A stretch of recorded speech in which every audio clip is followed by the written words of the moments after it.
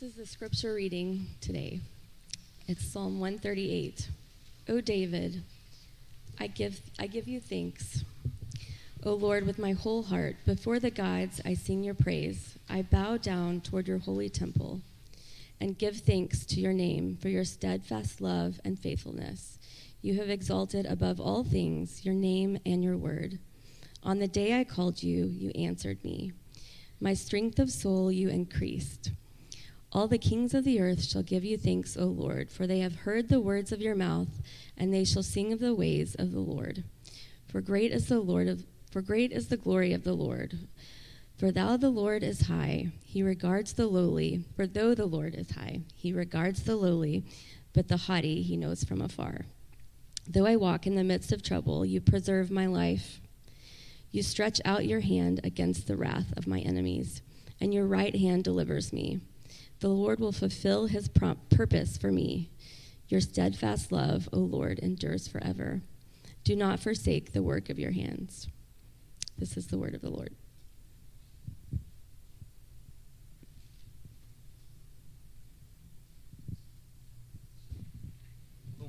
Good morning. Good morning.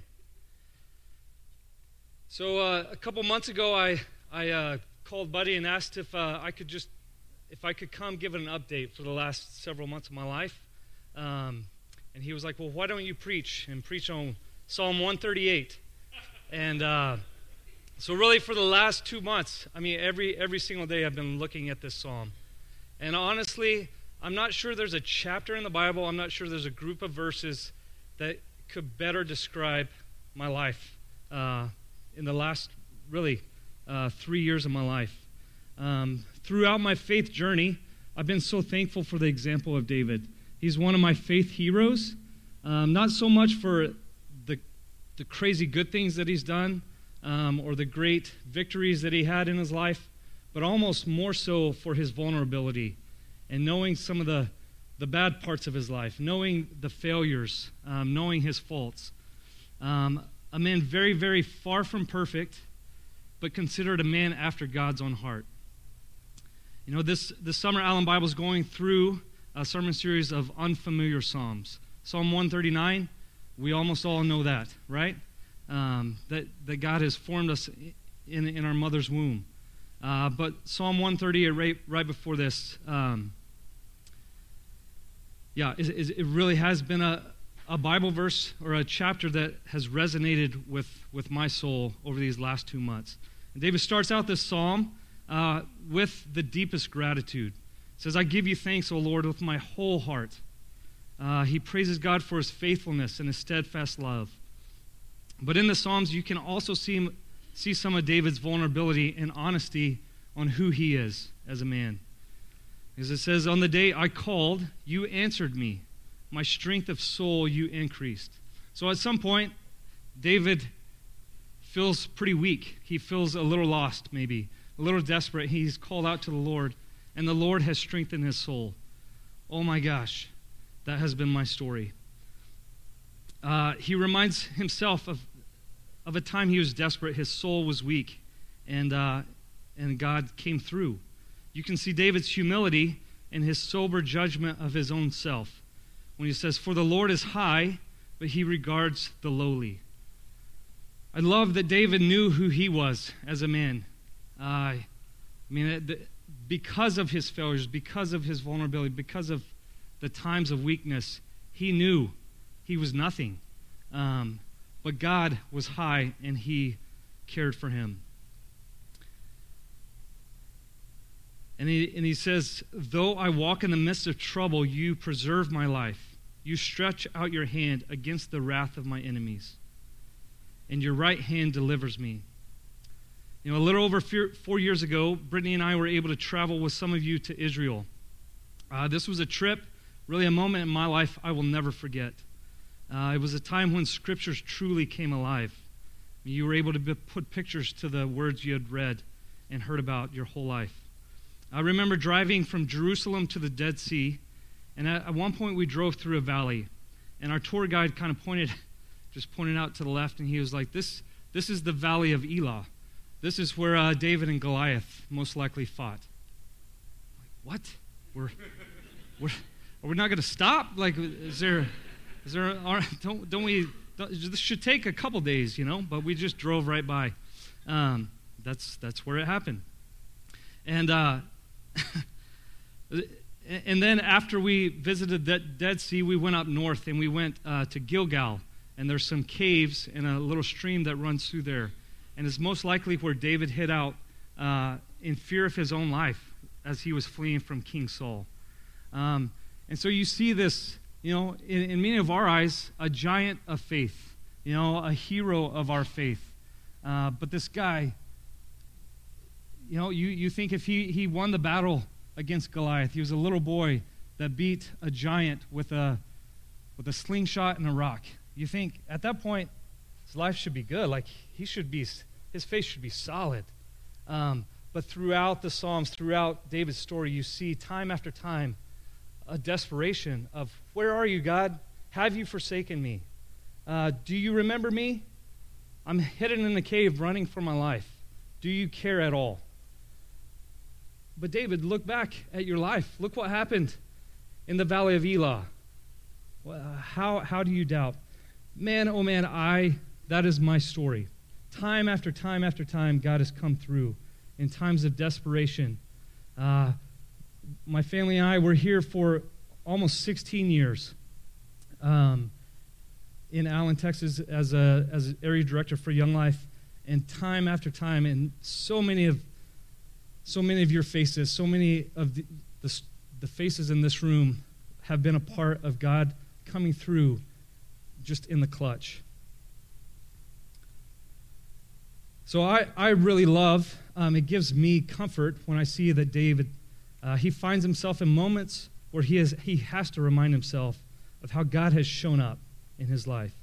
It's like he's screaming at his own soul to wake up. Like in Psalm 42, a familiar psalm where he says, "Why are you downcast, O my soul? Why are you so disturbed on me?" And then quickly turns, it says, "Put your hope in God." Why are you downcast? Have you found yourself with that conversation lately?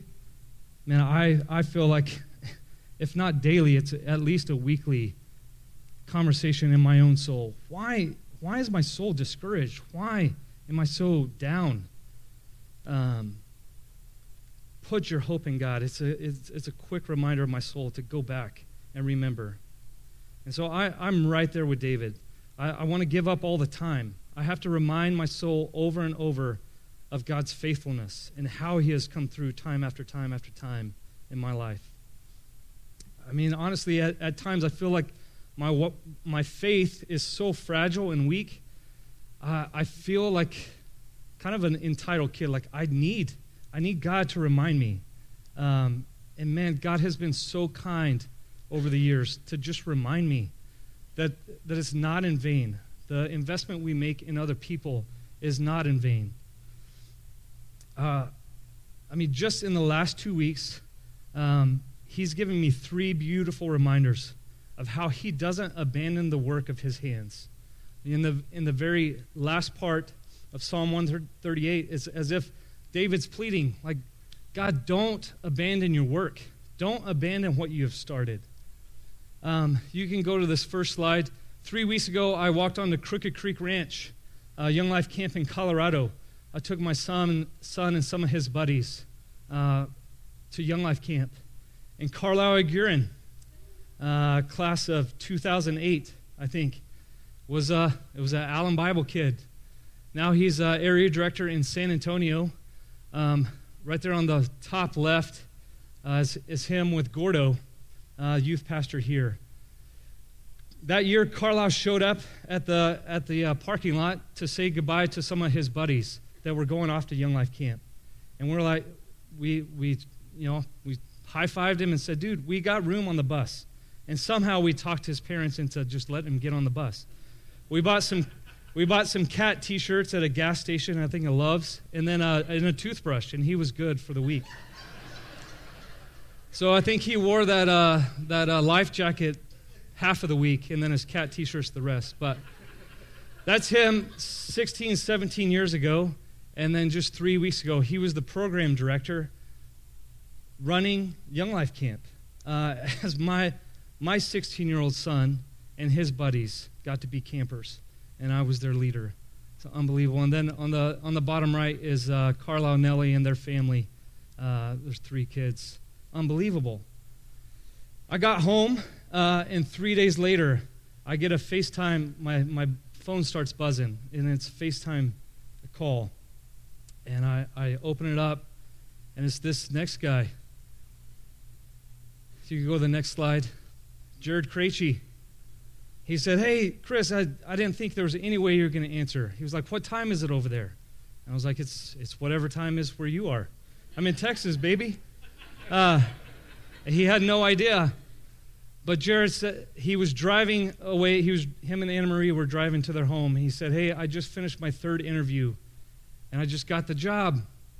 He said, I'm now the area director of Young Life in Highland Park. Crazy. That middle picture is of him, JD, and Jordan on a camping trip a bunch of years ago. And then the bottom left is him and Anne Marie with their Young Life kids at Crooked Creek earlier this summer. And then he said, "Man, I really wish I could be there on Sunday. But me and Anne Marie are taking 20 to 25 of our special needs students on a beach vacation in Florida." And so that's where they are right now. Unbelievable. And then 3 days ago, I was in Buddy's office talking about speaking, and I get a text message from this girl. Next one, Janelle Collins. She says, "Hey, I just want to tell you, I just got off my first interview. I'm interviewing for property staff at Trail West, a Young Life camp in Colorado."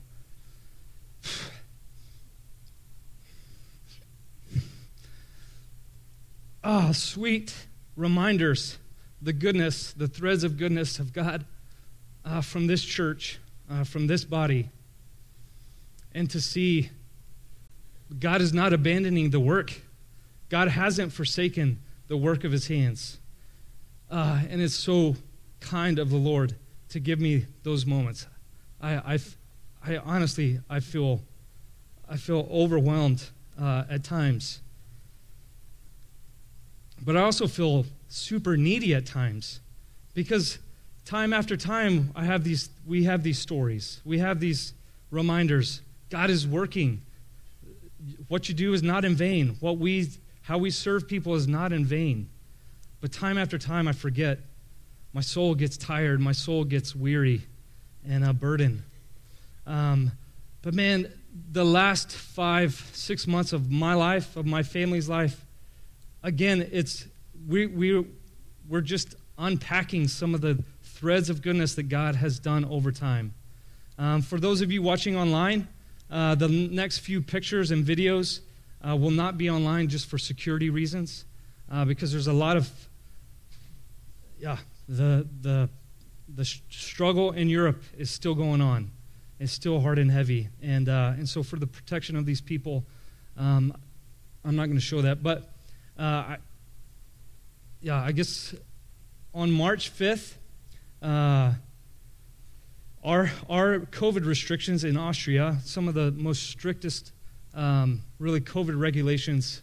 We moved to Austria almost 4 years ago, and then about a year of living there, COVID hits and we get locked down. Really hard to start something brand new when you're locked in your house. And we would go in and out of restrictions, but they were some of the strictest. And so March 5th, we were super excited because finally our limitations of 20 or more people of meeting together was going to be lifted. And then sure enough, February 24th, 25th, the sirens in our village went off. It was the day Russia invaded Ukraine. And our neighbors, our friends around us started hoarding iodine tablets, which was really strange. I walked outside as those sirens were going off, and I'm like, how close is this? How close are we at that point? My kids make fun of me because of my geography, but I honestly didn't know how close we were.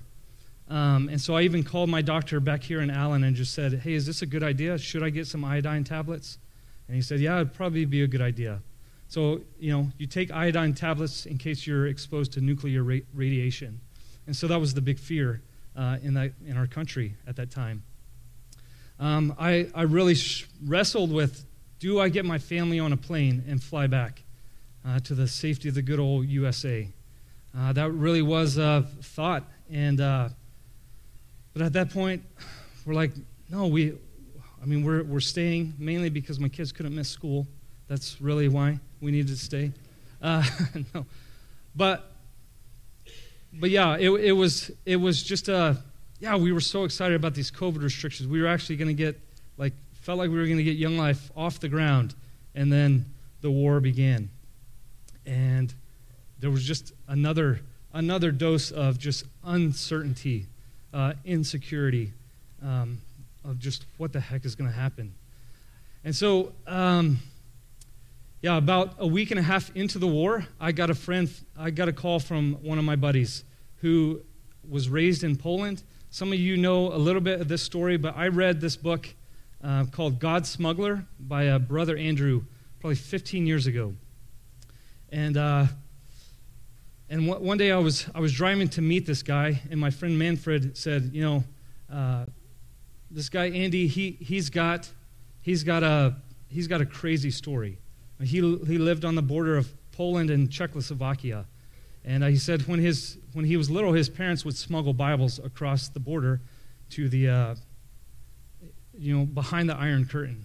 And at that point, I'm like, wait, I read a book like 10 years ago that really boosted my faith, and I'm pretty sure it was in that area. So he was like, I don't know, you should ask him. So we went and had lunch with this guy, and I asked him. And he was like, I was 5 or 6 years old, but yeah, there was a guy named Andrew at my house a lot. I'm like, what? And he began to tell me the stories of, his baby brother was an infant at the time.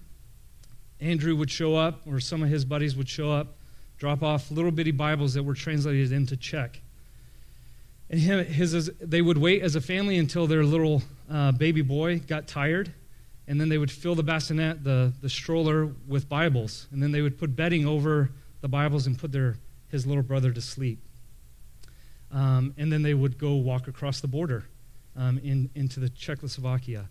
And he said they would pat all of us down, they would check all of our bags, but they would never wake a sleeping baby. It's like, that's how we got the Word of God into Czechoslovakia. Just talking like it was nothing. And I was just, I had to pick my chin up several times of this is your story. What? What are you doing? Well, so fast forward 2 years later, his daughter-in-law is one of our Young Life volunteer leaders, and his son will be at camp with us in a couple weeks. But this guy called me and just said, hey, me and my wife are going to the border. My brother's church has taken in a bunch of Ukrainian orphans, and we just need to get supplies, some food and medical supplies to them. So he called me and said, you're the only guy that I can think of that would be crazy enough to go with me. I was like, I will take that as a compliment. And I was like, where do I sign up? Where do I sign up? And then I stopped myself. I was like, but I should probably ask my wife. And he was like, yeah, you should. So I hung up the phone, and it was a super quick, you have to go, by Brittany. And so our plan was to go for 4 days. We were going to go to the border and just come back. It was a 9-hour drive to the Polish-Ukrainian border. We were going to try to see where we could help as much as we could. And then the floodgates opened. You caught word of it. My friends in my hometown of Canyon, Texas, caught word of it. And then it became a much bigger mission. And this next slide is some of the most amazing people I've ever met. So this is the in-laws of Andy, so his wife's parents. It's where I stayed, kind of off and on.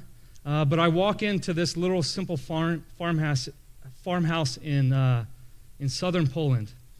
And this man comes and shakes my hand, and he says, oh, it's a big American boy.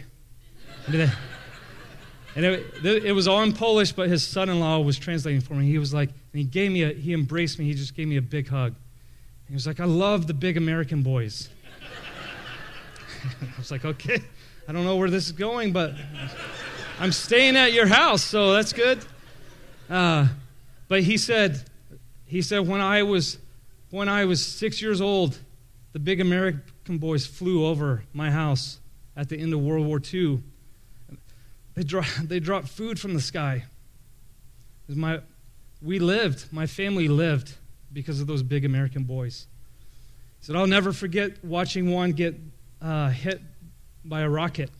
He said the pilot ejected, and we could see the parachute in the distance. We have no idea if he lived or died, but those boys kept us alive. And he was like, thank you for coming. Thank you for being here. He literally pointed out his backyard, and he said, hey, right back there, that's where the Germans came up, and they hunkered down right back here in my backyard. So the Russians came here, and they ransacked our house and stole all of our food and beat up my mom. And this is when he got emotional. He said, and now, he's like, this is supposed to be in our history books. He's like, but now, there are millions and millions and millions of little boys that now have my story again, that will be talking about this day for 75, 80 years, just like it was last week, just like I vividly remember. Those are my most vivid moments of my life, World War II. And so from there, I think Buddy had called me and said, hey, we're going to send a check for $5,000. I was like, what? It's unbelievable. Like, we will be able to fill up a couple more vans because of that. And then I think maybe 3 or 4 hours later, David Shipley called me and said, hey, we changed our mind. We're not going to send the $5,000. I was like, I just swiped my card. Just fill up. And he was like, we changed our mind. We want to give $15,000. I was like, what? From Allen Bible Church? And he was like, yeah, we feel like this is where the Lord is calling us to give. It's where we want to be a part. And I was in their house, and I ran up to their son-in-law, and I'm like, dude, money's coming in. Like, what do we do? And so that night I guess a couple nights later, we gathered at this church that this couple started in Palavice, Poland. And we gathered with one of a bigwig lawyer from Warsaw who had met Christ at this church. And we were in a room full of people, and they started talking. They're like, dude, like we could rent a semi-truck, and we could fill it up and take it into Ukraine. And just, that would be amazing. Like, they were doing the math and figuring out, like, we can rent a semi-truck. But then quickly it all stopped. They all started talking, and this was all in Polish. I'm trying. I didn't know any. I didn't pick up any words. But at the end, they were like, "No, we're not going to rent a semi-truck," because all these guys were little boys in the early '80s when communism still covered Poland, and they said, "We will never forget. We would have random cars from the West show up in our villages, in our neighborhoods, filled with food, filled with some chocolate and some Bibles." And it was like, if we rent a semi-truck, it kind of takes the personal aspect away. And so it was beautiful that night in the super cold southern Poland. They came up with a plan. Hey, we're going to take our family vehicles, and we can continue to do this longer term.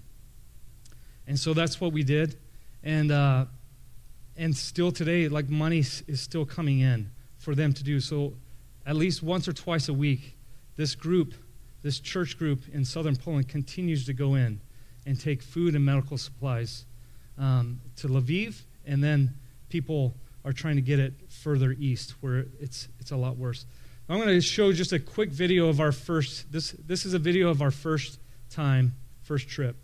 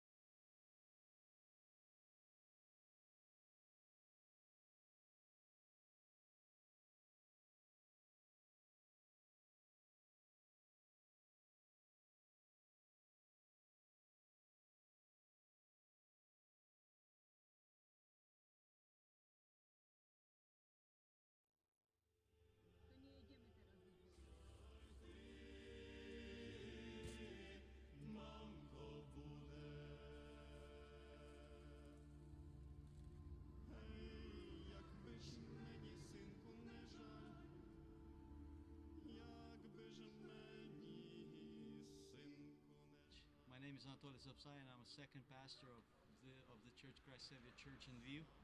We received so much help from you, so I would like to thank you in behalf of my people. Thank you so much for your care and help. We appreciate this immensely. Thank you. Hej, poginu ja u чужім краю, poginu ja u чужім краю. Хто ж ми буде брати яму? Хто ж ми буде брати яму? Here is the kitchen, and there are many mouths to be fed. Виберуть ми чужі люди, виберуть ми чужі люди. Ці не жаль ти, мамко, буде, ці не жаль ти, мамко, буде. Гей, якби ж мені, синку, не жаль, якби ж мені, синку, не жаль. Ти ж на моїм серцю лежав, ти ж на моїм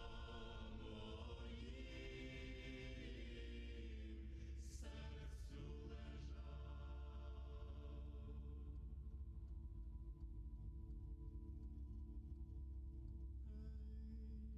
Плине кача по тисині, Okay, you can go to the next one. плине кача по тисині. Can I have? There's so many stories. It feels emotional. Those videos were filmed from my family van. These were 3 guys that were rescued by that team from Mariupol. There was story after story, but that pastor, when we met with him, he says, the church, the believers in my country, it's like we're ants spreading out all over this country, trying to get food, trying to get people out. It really was a beautiful picture of the gospel, a picture of the body of Christ coming together. And you guys joined that body during that time. I got to go fast. But this next slide is what my vehicle looked like. At one point on this morning, I got stopped at one of the checkpoints. And these Ukrainian soldiers came up to me. Usually they would let us through just because we had a Red Cross humanitarian aid sticker on our. But it was about 4:30 in the morning, 10 a.m. or 10 degrees outside, freezing cold, and we pull up to this checkpoint. And this time the guy asked for my passport, so I handed him a passport. And I was just tell you, my Polish friends, they said, we're going to put all the legal things in your car because you're American. They'll be easier on you. I don't think that's true, but I was the only American, so I was like, okay, hide it good. Let's go.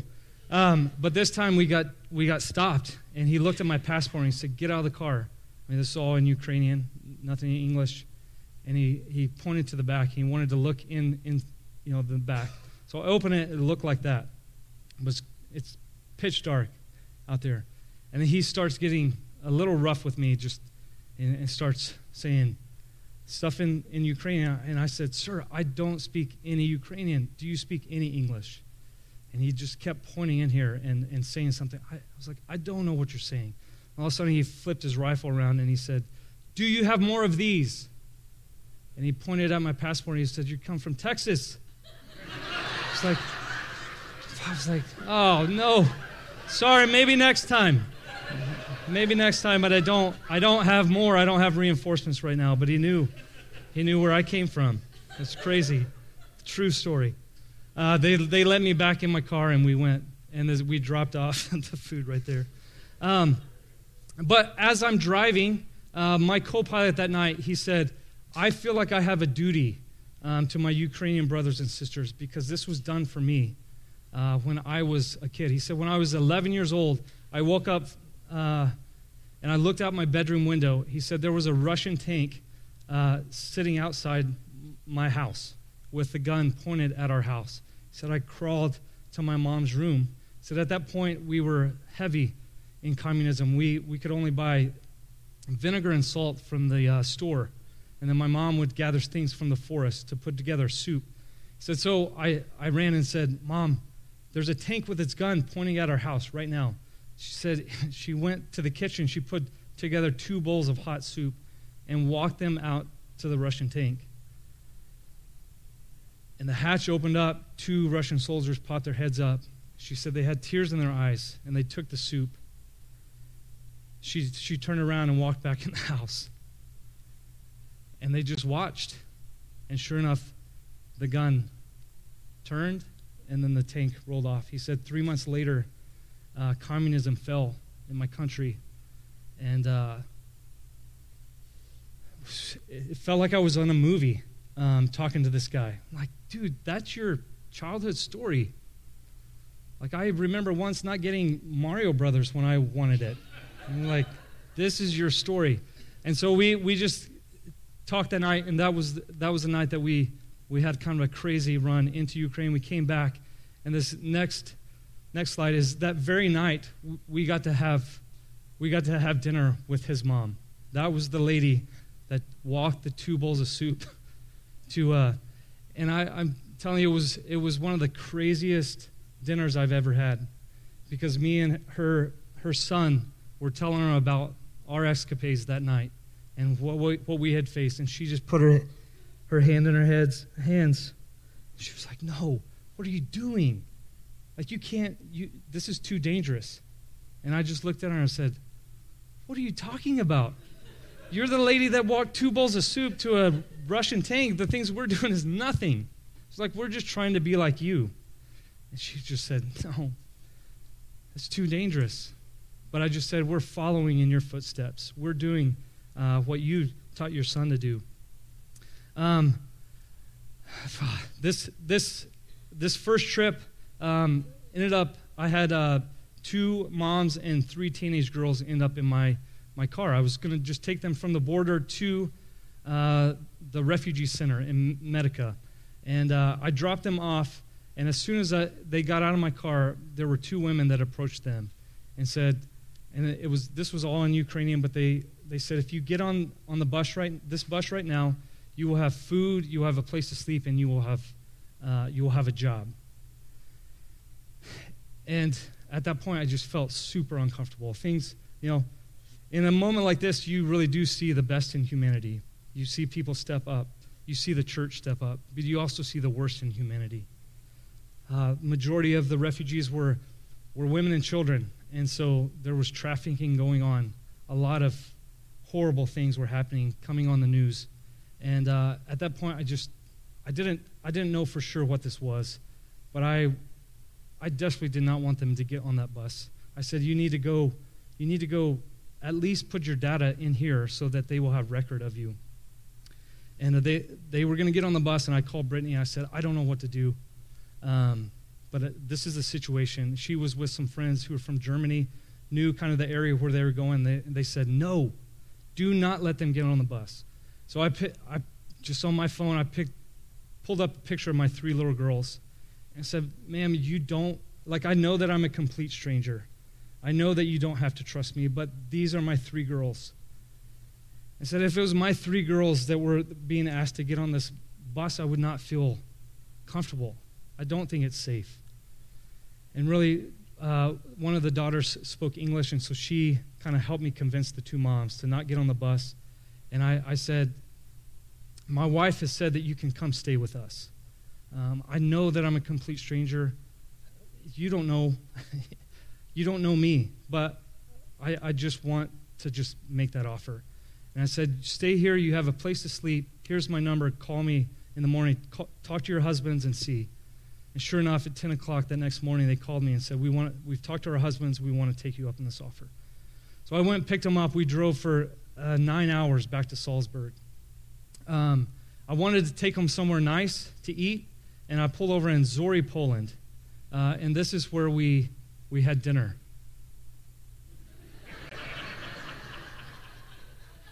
What? Restaurant Texas. It says, welcome to Texas, Route 66. Unbelievable. I mean, it was in those moments like I got tears in my eyes saying, it just feels like God is with me. Because I feel like I'm at home. I told someone earlier, it was the scariest time of my life, but I felt fully alive. It felt like life to the full. So I'm journeying back with these 5 ladies in my car. We're listening to Taylor Swift on the road back, laughing, we're doing a little English, German, Ukrainian language school. So I am, you are, he, she, it is, ich bin, du bist. We're just doing that. It was crazy. And we didn't talk about Jesus. We didn't talk about God. I didn't play Christian music on my radio. But we pulled up to our house, and it was 3 a.m. My wife was there. My daughter had given up her room for 2 of them to sleep. Isabel, she went and slept on a floor for 3 weeks so 2 of these ladies could have a bed. And that next morning, one of the moms got up and was having coffee with Brittany, and she said, I was so afraid you were going to be so angry at your husband for bringing 5 women to your house. Because you don't live in that big of a house, and we really thought about, she said she had looked up where they could run away to if Brittany was really angry. And she said, but then I got up this morning, and she was like, I saw a Bible on your kitchen table. She said, at that point, I knew why. Like, I knew why you were doing this. She was like, for the first time in over a month, I finally feel like my girls are safe. My family is safe. And so they lived with us for 3 weeks. The next picture is they made a cake for Tennessee's 9th birthday, a birthday she'll never forget. Was unbelievable. And then we're back in, we're trying to, get them settled, all this stuff. And then we get this next video from our buddy that had taken food and medical supplies from Lviv to the east. Go to that next video. Походу.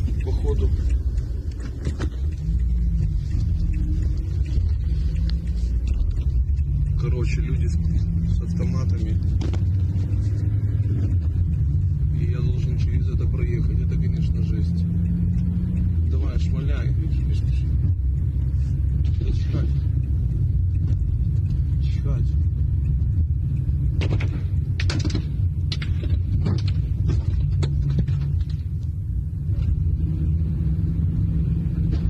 See the check engine light?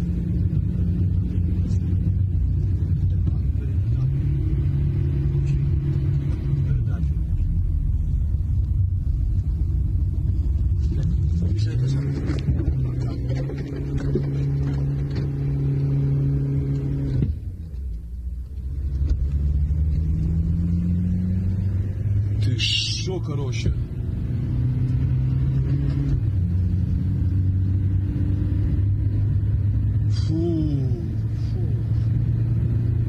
So we get this text message from a buddy that was taking the food and supplies. He got away. His car, he crossed this bridge. His car, pulled over his car, and his car burned to the ground. He escaped, but he got hold of it. He said that our biggest need is bulletproof vests and helmets. And just through a crazy connection, a relationship, a friendship with someone, we were able to take. You can go to the next slide. 4 bulletproof vests, and so we went back into Lviv and delivered these. And 2 days after we did, we got a report saying, hey, we went in, we were bringing people out from the east to the west, and we got shot at again. And he said our van was completely full of refugees fleeing to the west, and he said, I looked, and I'd been shot in one of those vests. Crazy stories from this. The next slide, I'm sorry, I'm trying to land this plane, buddy. I know you're dying. This is my buddy Florian Becker. He's a local Austrian. We did Young Life program in Scotland 3 weeks ago. His father was involved in Young Life 40 years ago in the late 70s, and he's been our godsend. Like, he has helped us figure out how to get our friends registered and in the system and to get them the needs that they have. We found a place for our friends to live after that, and then Brittany, you're going to come up and share just a little bit of the.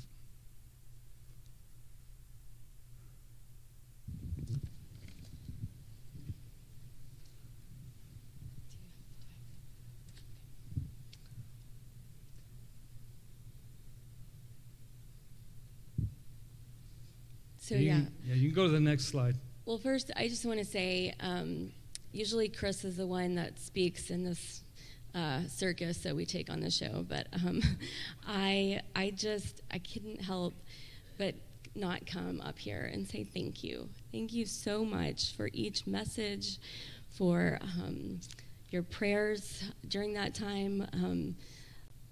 I know that maybe some of you know, and he doesn't say this, but when he wasn't supposed to cross over into Ukraine, but he did. And there were several times where I lost the signal for him. And I didn't know if he was alive or if he was coming back. And each message, each prayer that came from you guys, that was amazing. That really kept us going. And man, just a beautiful picture of the body of Christ. I feel like it's been a really hard 2.5 years to be in the church. And just the picture of the body of Christ in that time. Just to see this church building in my head, this body, to see a church building from West Texas where my dad went to church when he was young, to see the body of Christ from all over come together and support us, and then to send supplies, and just the Holy Spirit was there. And I could not be more thankful for that reminder from the Lord that he allowed me to get to see the unity in the body. Since Chris gave me so much time, I'm going to go. We have to go fast. Okay, yeah. Sorry. Thanks. I had a lot to say, but it's okay. So I'll just update you quickly on the two families. Oksana is, this is Natasha. She was one mom. She has Lisa and Ruslana, all three of the girls the teenagers, they got into our school. And they have their own home now, but Natasha's husband is still in Ukraine. And she just wants to go home. Her husband and her parents are there. And these two girls have graduated from school in Ukraine. So they kind of all just want to go back. And they're really having a hard time thinking about starting a new life where they are. So if you guys could pray for them, that they would just know what the next step is. But we are still financially supporting them with cell phone, food, school supplies, all of those things. And then next slide. This is Oksana and Lyra. Lyra is Isabel's age. She also goes to our school.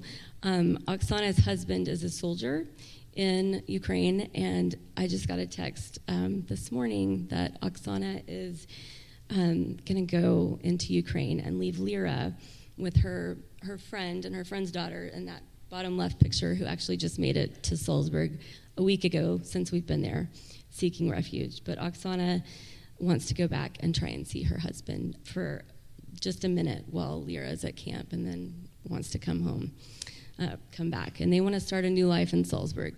I know, and Chris is making me go. Okay, sorry. Next slide.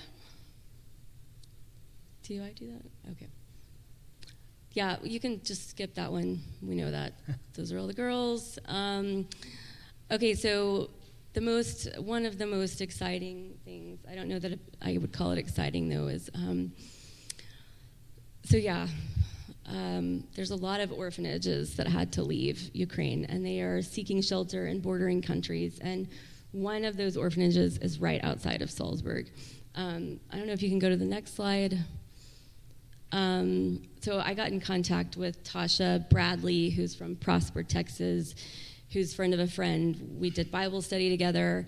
And they end up at our house 24 hours after making contact with me because they were adopting Masha, and Masha had just evacuated to Salzburg. So she tells me the story, and she says, man, like, I love Young Life. I know about Young Life. I'd love for you to be able to go check on Masha after I leave, because their adoption process is on hold for now. So she's stuck there. So that, so then I started, go to the next slide. Yeah.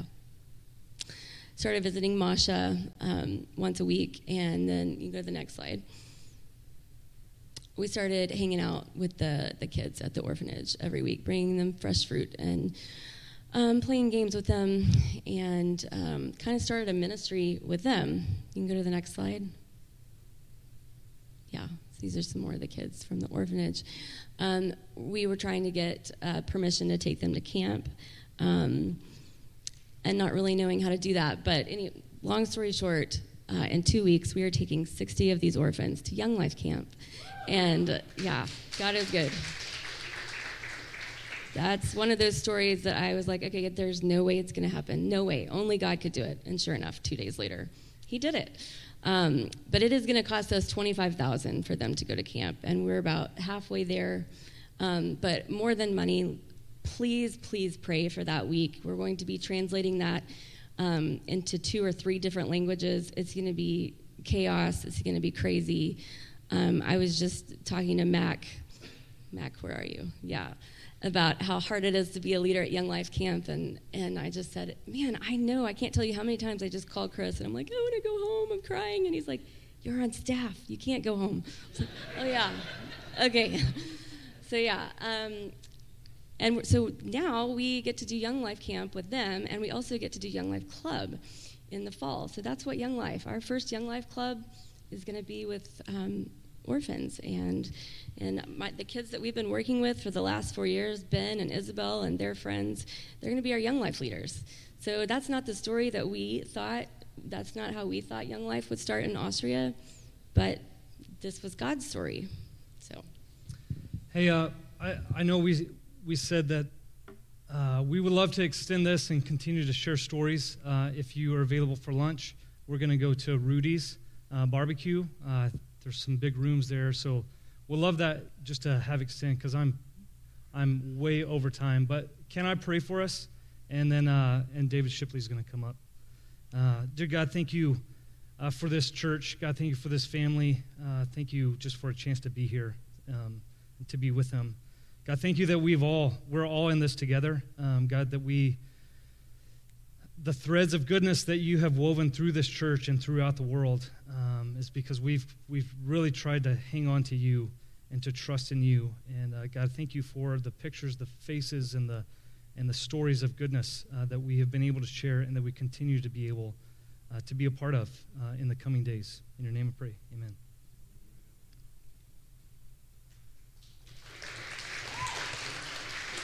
So sorry. Sherry, come up quickly. So, yeah, Chris has my disease. Landing the plane, that's hard to do. So hard. But it's good for us as Americans to have to flex a little bit. I'm going to have Dave. This is Dave Shipley. He's one of our elders. He oversees our local outreach particularly, and we've got that opportunity on location weekend this Saturday. He's going to tell you about the 2 projects, and then I'm going to close it. Yeah, thank you, Chris. We just really enjoyed that. You brought us full circle, from nations now to local. And next Saturday, we have an opportunity, actually 2 opportunities, to be Christ's feet in our neighborhood. One of them is going to be at ACO, and both of these will start at 9 a.m., meet here at 9 a.m., and then you go to your assignment. But the first one at ACO is going to be where they're really excited about us helping them get one of their warehouses in shape. We're going to be sorting clothes, taking small appliances and sorting those. So that's what you'll do if you go to ACO. A couple things there. Number one is that because of liability, they don't have availability for kids that are under 12. So the other opportunity that Sherry will talk about in a second is one that you can use there. The other thing to do is just make sure you wear closed-toed shoes because they've got all kinds of equipment around there. So be here at 9 o'clock. Mike is going to be the one who's going to lead the ACO, and Sherry Rapp is going to be the one for our next one. So why don't you describe that? I work at Coventry Reserve. It is where I get to support, challenge some of God's most precious people. So adults with special needs come to Coventry, and we do creative and therapeutic programs. But this Saturday, our guys won't be there. We call them stars. A few of them will get to show up, actually. But we need help in our landscape, basically. So if those kids enjoy weeding, we are going to be outside weeding. We've got some projects outside. We also have started a respite house in the city of Wiley. At that house, we need some maintenance. We need about 5 guys to help us paint a garage and also do some landscape work there. So bring garden gloves. We'll have everything else. And our ladies are going to be at the respite house that weekend, and they are planning a special little hostess. Thanks for helping us if you come out to Coventry. So we'll meet y'all here for that. And with the ACO, don't worry about bringing anything. They'll have everything there. Mike is going to bring water because it will be in a warehouse that is not air conditioned. So you will get hot, but it'll be good. It'll be a great day. Thank you, guys. You can go to the website to sign up. We do need you to sign up so we have some idea of who's coming to which project, that kind of deal. So go to our allenbible.org, and you'll find On Location there and sign up. That's a great way for us to step into what Chris and Brittany have encouraged us, that God works even in ways that are small and hidden, and often we kind of discount. We're going to stand just to sing the chorus of Goodness of God. I'll guide it. Matthew would no reason to. You guys stand up. You've got a better voice than me, but we're just going to sing the chorus one time. So the chorus of, he said the threads of God's goodness, that was his theme. I hope that you're encouraged to see that through Psalm 138. We're just going to sing this one time through full throat, and then you were dismissed. All my life you have